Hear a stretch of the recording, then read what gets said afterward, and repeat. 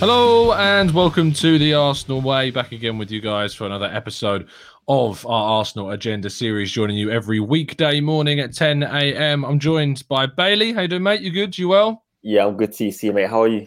Not bad. Not bad as mornings go. It's been a pretty good morning. Those that are in the UK will probably know what I'm referring to, but we won't go any further than that. But it's been a pretty good morning indeed.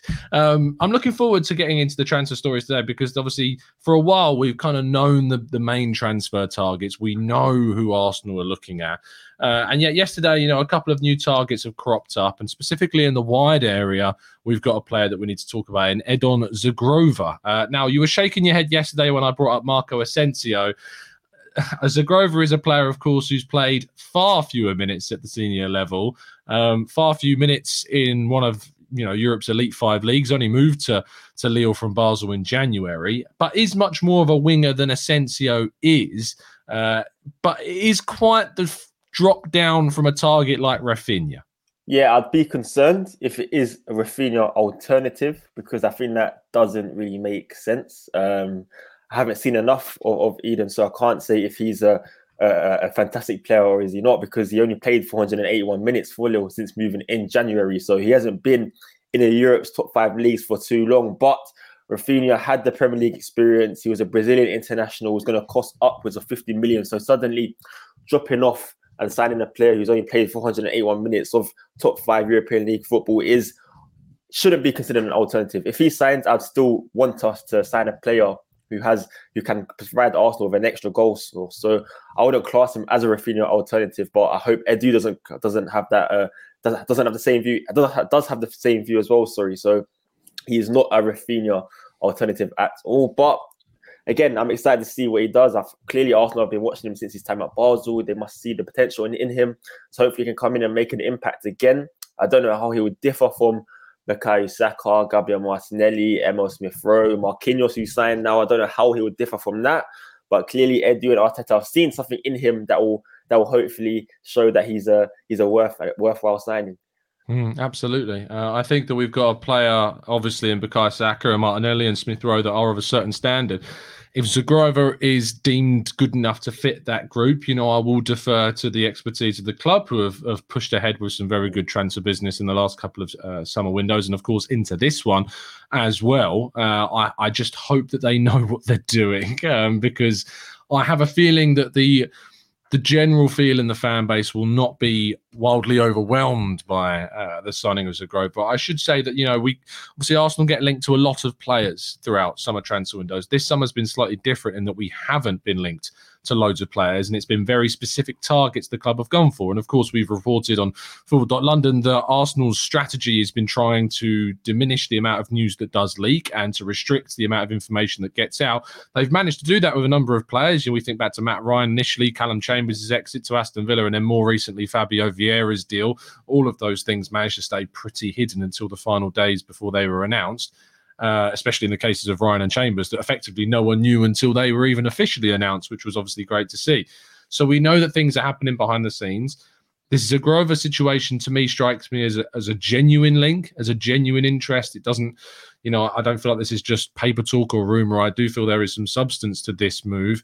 We'll have to see how this plays out. But do you think there's part of you that thinks that with the needs in central midfield and defensive, kind of the areas of Lisandro Martinez, these are players in Tielemans and Martinez that are going to cost a serious amount of money? Do you think that Zhegrova probably presents as a cheaper option that allows Arsenal to perhaps channel more financial backing into those other two priority areas? Potentially. But again, I remember we were linked to him earlier during the season, last season. So maybe he's always been a transfer in the pipeline, regardless of Rafinha coming through the door. Maybe we've always been planning it. But we shouldn't subsidize a top player because we're signing another player in another position. I think we need to strengthen. We need to sign the best players for the position we want to strengthen. I think going an alternative in Eden is not good enough if you compare him to Rafinha. So it wouldn't make sense to suddenly say, okay, no, we're not going to sign Rafinha. We're going to sign Eden instead because the drop-off is too heavy. But again, it seems we have pushed through for Tielemans, as reports did come out last night, that Arsenal are about to table a £30 million bid for the Belgian. So maybe it makes sense. Maybe we're going to have to spend extra on Martinez more than we thought, and more than we thought on Tielemans. And now we can't really afford to shift heavily in the wide areas. But I hope that isn't the case, because I think we come into the window knowing I know me and UTC personally, we needed a wing forward and a forward alongside Jesus. So hopefully that is still the case for Arsenal. An extra goal source is needed. I think Jesus and Nketiah is not enough to be relied upon. I don't know how much that will improve our goal tally from last season. Maybe an increase in around 10 goals, 12 goals. I think we need an extra goal source to really hammer home our top 4 finish. I think Saka had a good goal scoring season last year. Emil Smith-Rowe had a good goal scoring season last year. I don't know if they can repeat that. It's not guaranteed. So we do need another goal source. And I don't think Eden's ready yet. He's only played, he's only played 500 minutes of top 5 European League football. So I don't think he's ready yet to come in and automatically start banging in goals. Yeah, absolutely. It's a risk. It might not be necessarily the most expensive of deals. He only signed for €7 million, of course, to Lille. So it's not expected to be, I don't think, a big transfer if it is to happen. But it's one that we'll obviously keep you guys up to date with, and we'll be discussing in greater detail. And of course, you'll be able to find more breakdown of Edon Zhegrova over on Football.London throughout the rest of the week and probably throughout the summer if these links indeed do persist. Now, the other deals, as we know, Yuri Tielemans and Sandro Martinez. We'll focus on Martinez first. No real genuine update in regards to movement on this. Arsenal and Man United, of course, remain locked in talks to try and agree a fee with Ajax before they can then approach discussing personal terms with the player. But my question to you, Bailey, with this now dragging on, we're a week into July at this stage. The Premier League starts in a month's time now. Is there an argument that Arsenal should set a deadline on this deal if they can't agree a figure with Ajax, or Ajax aren't willing to lower the price at a certain date? They need to move on and look to another potential alternative. I don't think they should set a deadline, but I do think they should put an offer on the table. It's there. Look, you either accept it or you don't. And in the meantime, we'll look for alternatives and potential other defenders that could come in to replace Martinez and do that instead, rather than, because Martinez is clearly our number 1 target. So you don't want to lose out on your top target. So I don't think we should set a deadline just yet. If that was maybe in around August time, I'd look at doing that. But again, it's clear it's either Arsenal or Manchester United. But it does worry me that a deal is taking this long. Maybe he's waiting for Manchester United to sort out their problems with Frankie de Jong, with Cristiano Ronaldo, of course, and then maybe he's waiting to come through the door there. That does worry me. But maybe there's stuff going on behind the scenes also that we just don't know yet. There's been no updates yet. Maybe Arsenal are really pushing hard behind the scenes and trying to get a deal over the line. But I think we shall see. I believe Fabrizio Romano did say that by the end of this week, there should be more clarity on the situation. So I really do hope that is the case. Yeah, it's going to be a big week, I think. It is, of course, now Thursday. We're well into the week and we're hoping to hear some more information about this. But he is now back with Ajax. He's in Amsterdam. He's training with the team. But it's kind of cordial at the moment. He wants to move. He wants to make sure that he can get that exit to the Premier League. I don't think the preference of Man United is as strong as what a lot of people have suggested that it is. I think it's still very much an open race between the two. And I think Arsenal's proposal and projects certainly are attractive to Martinez. I still have a feeling, oddly, that Chelsea may enter the race at some point with their situation. It's just a hot take. I just can see one of those things kind of cropping up at some stage as they confirm, Sterling is pretty close, and Ronaldo as well continues to be linked quite heavily with a move to Chelsea as well. So we'll see how those two deals progress and what Chelsea side Arsenal might face next season. Tielemans is the other. There were rumours yesterday about potentially Arsenal reigniting that strong interest in the start of the season after it cooled throughout June and potentially trying to agree a figure with Leicester. 30 million is the figure that's being bandied about right now. Do you think that's a fair price and a good deal for Arsenal? Yeah, 30 million is a good price. I think when we saw 25 million, we got excited. We got maybe over ambitious. I thought, okay, look, now 25 million, anything more than that is absolutely, it's not worth it. No, I think if 35 million was quoted for Tielemans, towards the end of last season, before we even saw the 25 million price tag, we would have still bit your hand off to get a deal done. So I think 30 million is still for Tielemans. I'd still go ahead with a deal. I don't think 5 million on top of that doesn't make any difference. So let's get the deal over the line. Let's get it done. I think Tielemans has always been a target for Arsenal. I don't know why we waited so long anyways. I think we should have just come through the door in the first place. But again, I suppose transfers are not as smooth sailing as everyone believes. So hopefully now there's been some type of clarity. There's been talks between the agent and the player and the club and Arsenal. So let's hope a deal can get done.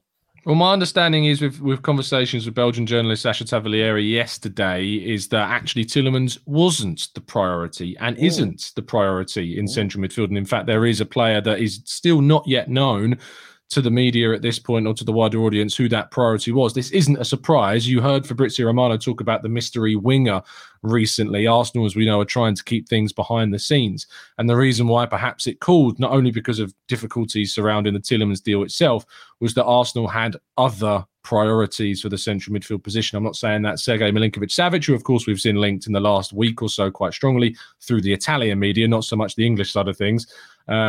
We don't know the identity of this player, but supposedly Tielemans was not the priority.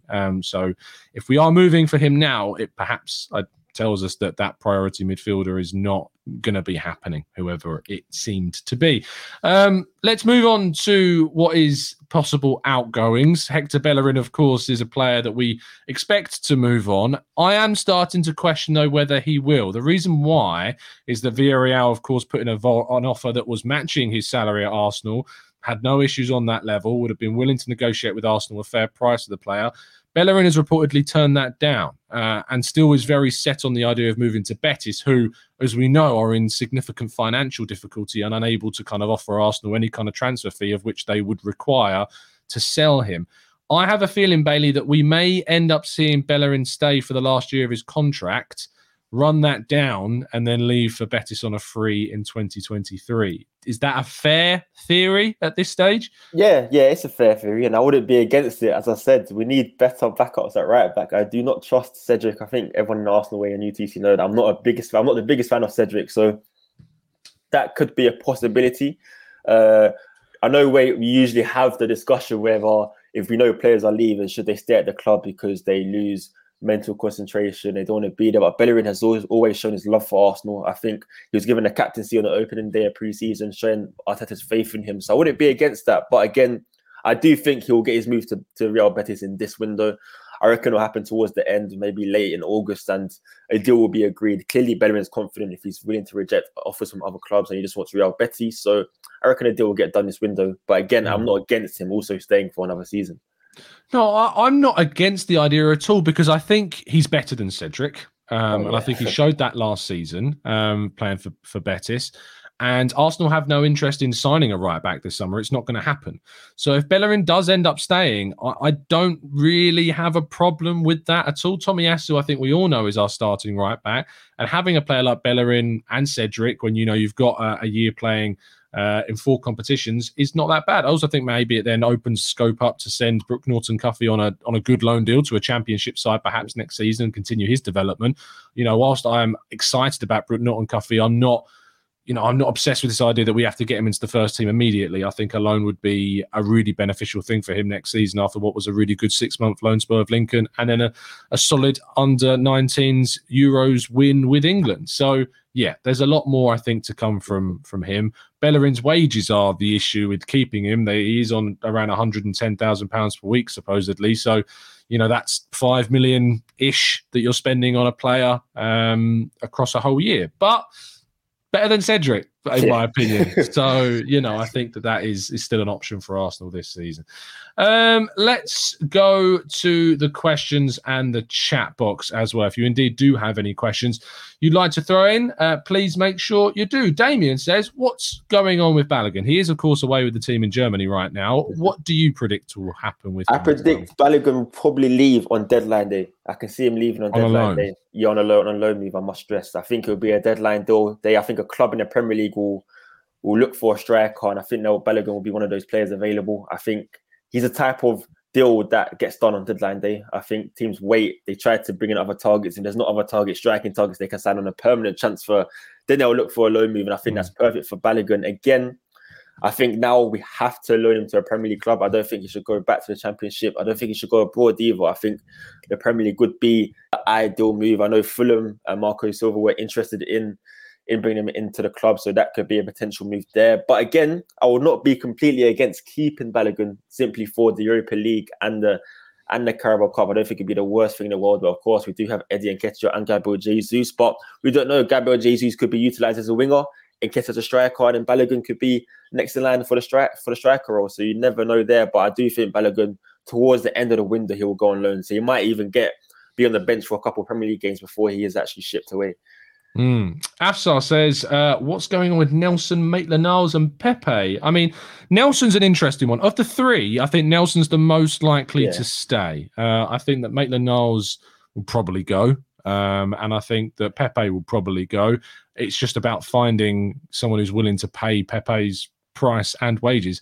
My expectation and prediction would be, though, that Pepe will probably leave on loan with Arsenal paying a portion of those wages, maybe with an option or an obligation involved in the deal at the end of it. But it's just very, very difficult to see Pepe, getting anything from that deal for Arsenal with the amount of money he's on and how he's underperformed, unfortunately, since coming to Arsenal. And in fairness, not being given loads of opportunities to change that. But when he's had those opportunities, he's not necessarily taken them either.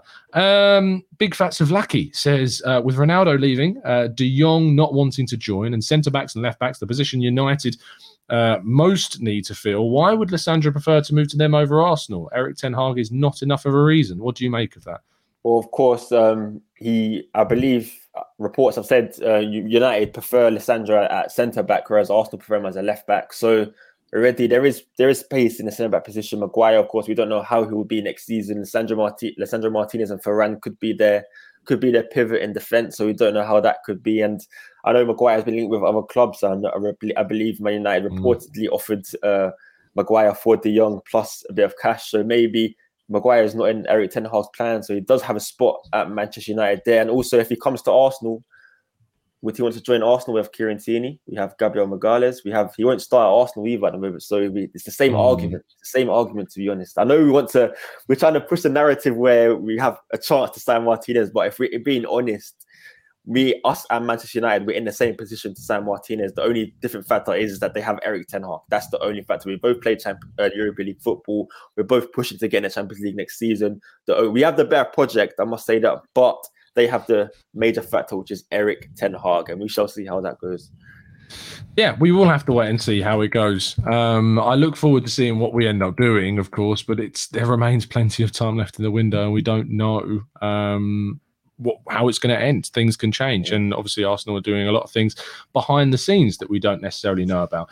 Raul says, are you happy with the signings of Tielemans, Martinez and Zhegrova? I suppose if we add Jesus, Marquinhos, Turner and Fabio Vieira. I mean, if that turns out to be the window, Bailey, add those three to what we've done already, what would you rate that window out of 10? And chat box, feel free to throw that in as well. That's a tough one. That is a really tough question, because I'd probably say I'll give it a 7 or 8. Actually, I'll give it a 7. I'll give it a 7. Simply 7 or 8. 7.5. I'll give it. Don't let me affect your answer. 7.5 out of 10, because I want to say 8, but I was so determined at the start of the season for us to sign another goal source alongside Gabriel Jesus. So for me, that's a big miss. If that was not the case, I'd honestly give it a 9 to a 10, because I've been so impressed with our recruitment so far and how quick we've got transfers done. But not having another goal source will damage us in the season, I'm sure of it. And I don't think Eden's the guy to come in and solve that issue. So that is a major sticking point. That's why I can't bring it to an 8 to a 10. So I'll give it a 7.5 if that is the window. UTC. I think I'd give it an 8. I agree with you. I wanted to see, the other a forward that could score goals and add something to the team. I also was hoping for 2 centre mids. I wanted us to go for 2 midfielders. I wanted maybe like an experienced figure like a Gundogan or a Gini Wijnaldum, someone of that kind of ilk to come in. Don't get me wrong, I really rate Tielemans. I like the guy a lot. I'm just not necessarily sure if it really progresses things for us. Partey, Xhaka, Ødegaard, does Tielemans coming in elevate that midfield to another level? I'm not sure. He may do, but I don't sit here and think I can guarantee you that he does. So yeah, it's a difficult one. I just saw Big Fat Savlaki says 7.68, very specific rating out of 10. But no, I'll accept that. Viraj says it's a 9 if we can manage outgoings and loans effectively as well. And I think that's a fair point. Windows are made up of both incomings and outgoings. If we were just looking at incomings, I think an 8 for me is probably fair. So yeah. Very interesting indeed. I look forward to seeing what obviously happens. Bailey, thank you so much for joining me. I appreciate that as always. Thank you, TC, as always, and everyone in the comment section as well. We're very close now to hitting 20,000 subs on the Arsenal Way. So if you haven't subscribed, we produce daily content, keep you up to date with all the Arsenal stuff that's going on, little social clips as well. And a lot of you have been enjoying those, as we've seen on the channel. Tomorrow will, of course, be the first pre-season game officially, and we'll obviously have a match reaction show to that, I'm sure, after the game has completed. We'll also be able to do a match day blog, if you're following that over on football.london and you aren't able to watch the game, you'll be able to keep up to date with the scoreline over on FL. So please make sure that you are. We'll have another show for you later on today. I'll be joining Kaya Kainak for a press box show. We'll learn more about Arsenal's transfer situation on a number of topics. And then hopefully there'll be a very special interview coming out for you on the channel at some point in the next couple of days as well. Look forward to that. I'll see you again very, very soon. Goodbye from me. Goodbye from Bailey. And as always, keep following us down the Arsenal way.